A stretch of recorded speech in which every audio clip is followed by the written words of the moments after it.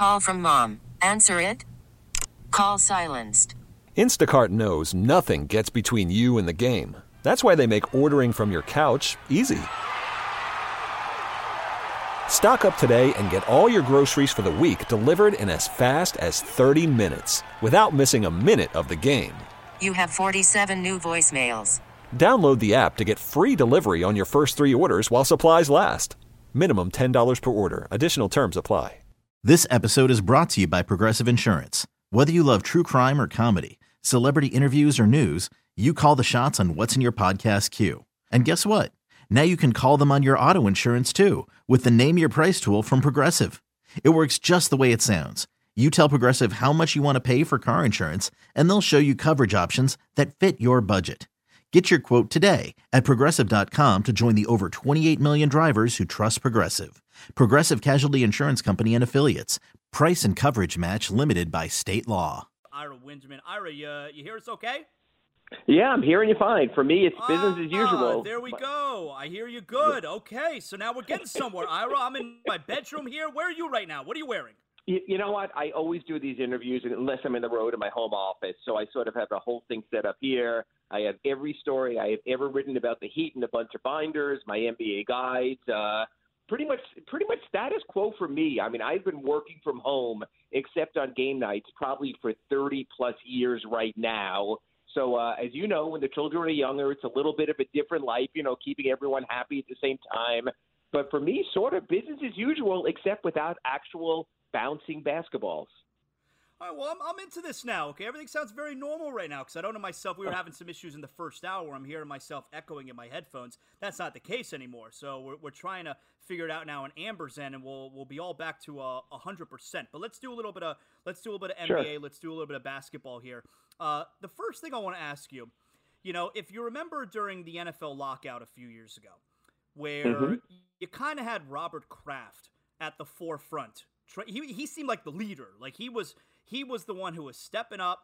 He was taking charge and trying to help everything get going again. And then eventually they came to an agreement. And Robert Kraft really seemed like the top guy. I'm kind of getting that sense right now with Mark Cuban. Okay. Yes. Now I understand Cuban is very active, social media and all that. We know he's out there, but I see one of the headlines right now on ESPN.com. Cuban hopeful for mid-May. NBA return. Am I right about that sense that Cuban seems to be kind of taking the bull by the horns and he's at the forefront of getting this thing going again? Yeah, Zaz, I think you were absolutely spot on that. A couple of factors come into play. I mean, we're in a different sort of time in our society, even before coronavirus. And it seems to sort of be powerful in sports. You have to have a sports presence, which Mark Cuban, of course, has had for years with his Dallas Mavericks. As much as we hate to say his champion Dallas Mavericks, you have to have that. You have to have the social media component. He's always been very good with that. He's always been out there. He has his own platforms. He's on Twitter, so he's there also. And it's almost like you have to have a game show television presence. I mean, that's how our president got elected to a degree with his show, The Apprentice. And, of course, we see Mark Cuban on TV regularly, whether it's on NBC or MSNBC, with his show also with Shark Tank. So I think he sort of fills all the boxes of the modern leadership, element anyway. So I think it is Mark Cuban. I think he might be being a little bit overly optimistic, but you know what? He understands all the elements. He understands the sports element, he understands the political element, and he understands the television element. And I know this is hard for you and for Heat fans to sort of rally behind Mark Cuban, but I totally agree. I think he is the face of getting this thing turned around and sort of serving as an intermediary between the government officials and the NBA and sort of assisting Adam Silver in that respect. I do agree, Daz. Yeah, that's how it reads to me. Whenever the league gets going again, okay, mid-May, maybe it's June, whatever it is, which are we more likely to see? Are we more likely to see teams and players as healthy as they've ever been headed into the postseason because they have this time off to get right, or are they going to be out of shape because they're not allowed in their team facilities right now? Local gyms aren't open. Not every player's got, the personal home setup that a guy like LeBron James likely has in his home. So which scenario are we more likely to see? Players who are healthy and rested and ready to go, or players out of shape? I think there's two things. I think players will be healthier, quote unquote. In other words, for the Heat, whether it's a Tyler Hero with the ankle or Myers Leonard with the ankle, I think anyone who had an injury will be in a better place because there is nothing better for an injury than time off. I think because this is such a conditioning league, because this is such an aerobic league, I don't think you can replicate that no matter how great a home gym LeBron James or other players have. You need to get back out on the court, and that's going to be the interesting part. How long is that period? Would it be a 2-week period? Zaz, will we even have 2 weeks to make it work in that time frame? So I think the league has to put that in. You will not see the highest quality of NBA basketball. You simply won't, because you have a few factors there. One, the conditioning you mentioned. Two, the coronavirus is not going to just disappear. So it still will be a threat. There still will be players getting ill. And I want to bring a third factor into that equation, and that's the emotional and mental challenges also. And I don't know if you had a chance to see the story today, but look at a player like Karl Anthony Towns. His mother now is in a coma because of coronavirus on a respirator, and his father has has been tested as well. So you have to wonder about the mental state of a player. I mean, let me ask you this. Let's say Minnesota, which they're not, was in the playoff hunt, okay? And Karl Anthony Towns was going through this horrible situation. As a fan, I assume, Zaz, you would not begrudge him if he chose not to play, correct?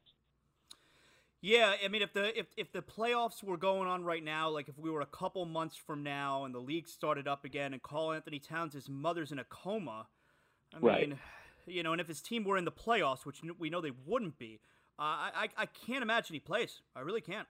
Right. No, nor would you expect him. And here's part B of it also is, you know, I mean, just because of the odds and the percentages, no matter where you stand on this as far as getting back to work or not, players do get sick. We have seen players miss playoff games because of illness beyond even injuries. So then you're going to get into this point also of, I think the reason the league wants to keep playing is it wants to have a champion. It doesn't want to be like Major League Baseball. I think the strike year, I mentioned in my Ask Ira today, was 1994 when there was no champion, no World Series. You look at the record book, there's nothing there. So I think the NBA wants that continuity and that closure. But at what point, if players start missing from the equation, and I spoke to you and Amber about this last week also, is it really a playoff if Giannis Antetokounmpo takes ill or LeBron James? So I think that's the real tough call for Adam Silver also. Can he assure himself of a healthy player base to have something that at least comes off as legitimate? I feel bad for the fans because can you imagine? I mean, let's just say this. Let's say we go back to 2006. Okay, the Heat have never won an NBA championship, and they win their first ever championship with no fans in the building. I'm sorry. If you're a Heat fan, that does not feel the same. That's not what you expected. And think about the part after that, because I know you were part of the broadcast also. Obviously, no parade. Obviously, the last thing you were going to do, you remember what it was like on Biscayne Boulevard, how hot it was, and the parade route and how jammed it was also, is you lose that part of it also. But I think what we have to wrap our heads around, Zaz, is this. This is the new normal. It's going to be the new normal for weeks and months, and we know that. So I think you sort of accept it and move on. There were a lot of people, Zaz, before they canceled it, who were totally fine with an NCAA tournament without fans because they still wanted to watch their school. They still wanted to have their bracket. They wanted to be part of it. So will it be 100% of the real fan base experience? Absolutely not. But, Zaz, you're like me, and I talk into my remote. I have Comcast, and I say the word sports every night as if I magically expect something to appear, and it's not. Zaz, wouldn't you take games without fans to at least have games? Yes. Yes, of course. And I think that's why you've had some people, I think Mark Cuban has talked about this as well, where you do have some people who are like, listen, you know, this is a pandemic and things are dangerous right now, but it's also important to help the general public get going again, to have them be able to watch sports and enjoy their life. Like there is an element of that where, you know, if we can get the teams out there in a safe fashion, even with no fans, that helps toward the general healing for our country. Yeah, that's a mental health factor. Sports is part of our psyche. Sports is part of our culture. Sports will keep our marriages together instead of watching some of the other stuff we're watching with our wives. So, yeah, I think it's important, but there has to be perspective. The president is talking about how the economy matters as much, as what's going on. Other people will talk about sports. We're still not close to that point yet. But, yeah, if I have to take my sports without fans in the building, I did an interview the other day with Mark Jones of ESPN, and he said, how odd will it be for the announcers who are in the building to call the game when the players can hear them? And as Mark Jones said, weird. Here I'm going to be saying LeBron's got to improve his 69% free throw shooting. How odd would it be if LeBron turns to his left at the line and goes, I'm trying, man, I'm trying. So this is going to be the new normal and a new real for so many people involved. I'll tell you, I never thought about that, because I'll tell you what, I'll be doing my post-game show from the arena, and I'm on the air about 45 minutes after the game ends, and I'm doing my thing, and you still got some players who are hanging around on the floor area, the first few rows, the lower level, and they're meeting up with fans or family members or whatever, and I'm talking about the game, and they can hear what I'm saying, okay, and I'm sitting at the top of the lower level, okay. And you're talking about broadcasters who are on the floor while the game is going on. Yeah. I'll tell you, Ira, I wouldn't love that if I'm a broadcaster. I don't like that setup.